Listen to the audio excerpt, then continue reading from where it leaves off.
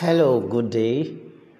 Welcome to another edition of Gospel Online Teachings. We thank God for another time to look at the Word of God together. Last week we considered the place of divine presence in our seeking for enlargement, and we looked at Second Kings chapter 6 and also Exodus 33. In 2 Kings chapter 6, the sons of the prophets, they realized that they needed enlargement. And so they decided to seek enlargement. But before they went further, they sought for consent of their master, Elisha. And Elisha gave them his consent. But consent was not enough for them. They also asked that he should go with them. And he was willing to go with them. And that's how we also noted that even Moses was not just satisfied that God is saying to him, all right, get up and go to where I'm asking you to go to the promised land. He was not just satisfied with that consent, with that approval, or with the fact that the angel will go with them. He says, if your presence will not go with me, don't take me from here. That's Exodus 33, verse 15. If thy presence go not with me, carry us not up hence. And God responded to him, my presence shall go with thee, and I will give thee rest. So this is very crucial in our journey. Our journey to enlargement, where God is taking us to. The presence of God is of utmost importance. So in 2 Kings chapter 6, where we have been looking at, so the scripture says that Elisha went with them. Verse 4. So Elisha went with them, and when they came to Jordan, they cut down wood. But as one was felling a beam, the axe head fell into the water.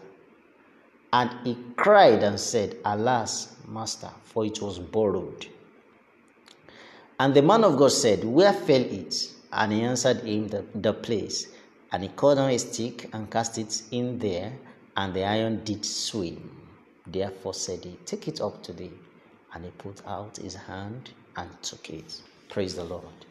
Now, so we can see that as they were felling down beams, the tool, the instrument for cutting down the beam that was to be used for building, that the axe head fell into the water. That constitutes a major problem, a major barrier.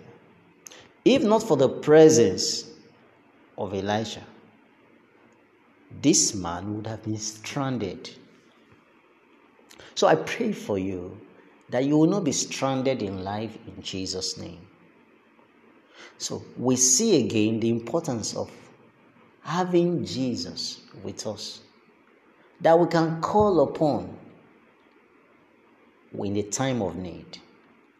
So this man did not pretend and continue to walk, because that axe head is the important tool for that for what they were doing. So, but it was now gone. It has fallen inside the water. And ordinarily speaking, how will this man fetch the axe head from the water? As a matter of fact, he has choices. He could decide to go inside the water and look for the axe head himself. So you can imagine the results of that. So that is, it can go the way of self-work. It can go the way of works. Struggling. We don't know how deep the water was. We don't know the dangers inside the water. So he could have gone the way of, he could have relied upon himself and gone into the water, deep into the water, look in search of that. In search of it. So, but it will amount to waste of time. That's if at all that is successful. And also, this man can decide to also, the second choice he has is to decide to pretend and continue. After all, there is still stick. It's just the axe head. So, but that will not be effective. It will amount to nothing. He won't be able to progress. And the third choice, which he opted for, was to cry unto the master. The Bible says, and he cried and said, "Alas, master," for it was borrowed. He was not even the one that owned him. So, we can see that all that we have for effectiveness comes from God. It was bestowed upon us. It's bestowed. It's something that is bestowed. It's a blessing that is bestowed upon us. And so when it is missing, we should recognize that this thing is missing. And we should not seek to sort things out on our own without God. Rather, we should cry to the master. So this man cried. This man cried to the master and says, "Alas, master, this thing is missing." And so the man of God said, "Where did it fall?" So we see what happened. It was a miracle. He cut down a stick and cast it in there, and the iron came out. So we see the miracle of resurrection. We see the miracle of restoration. We see the miracle of revival. Praise the Lord. And this typifies what Jesus did for us. Jesus died for us so that we can live. Jesus went down. The Bible says that he descended first and then he ascended. When he descended, he led captivity captives. When he descended, he destroyed the grip of death and hell, so that those who believe in him can be delivered from the entanglement of sin, death, and hell. And so it gives us the new life, the resurrection life.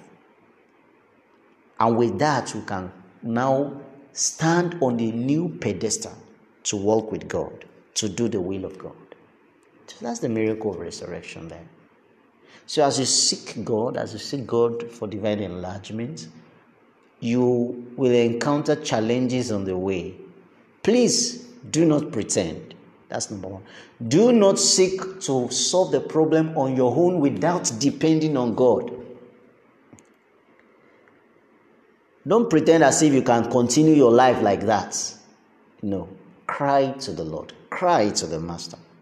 And the Lord will hear you. The Lord will respond to you graciously.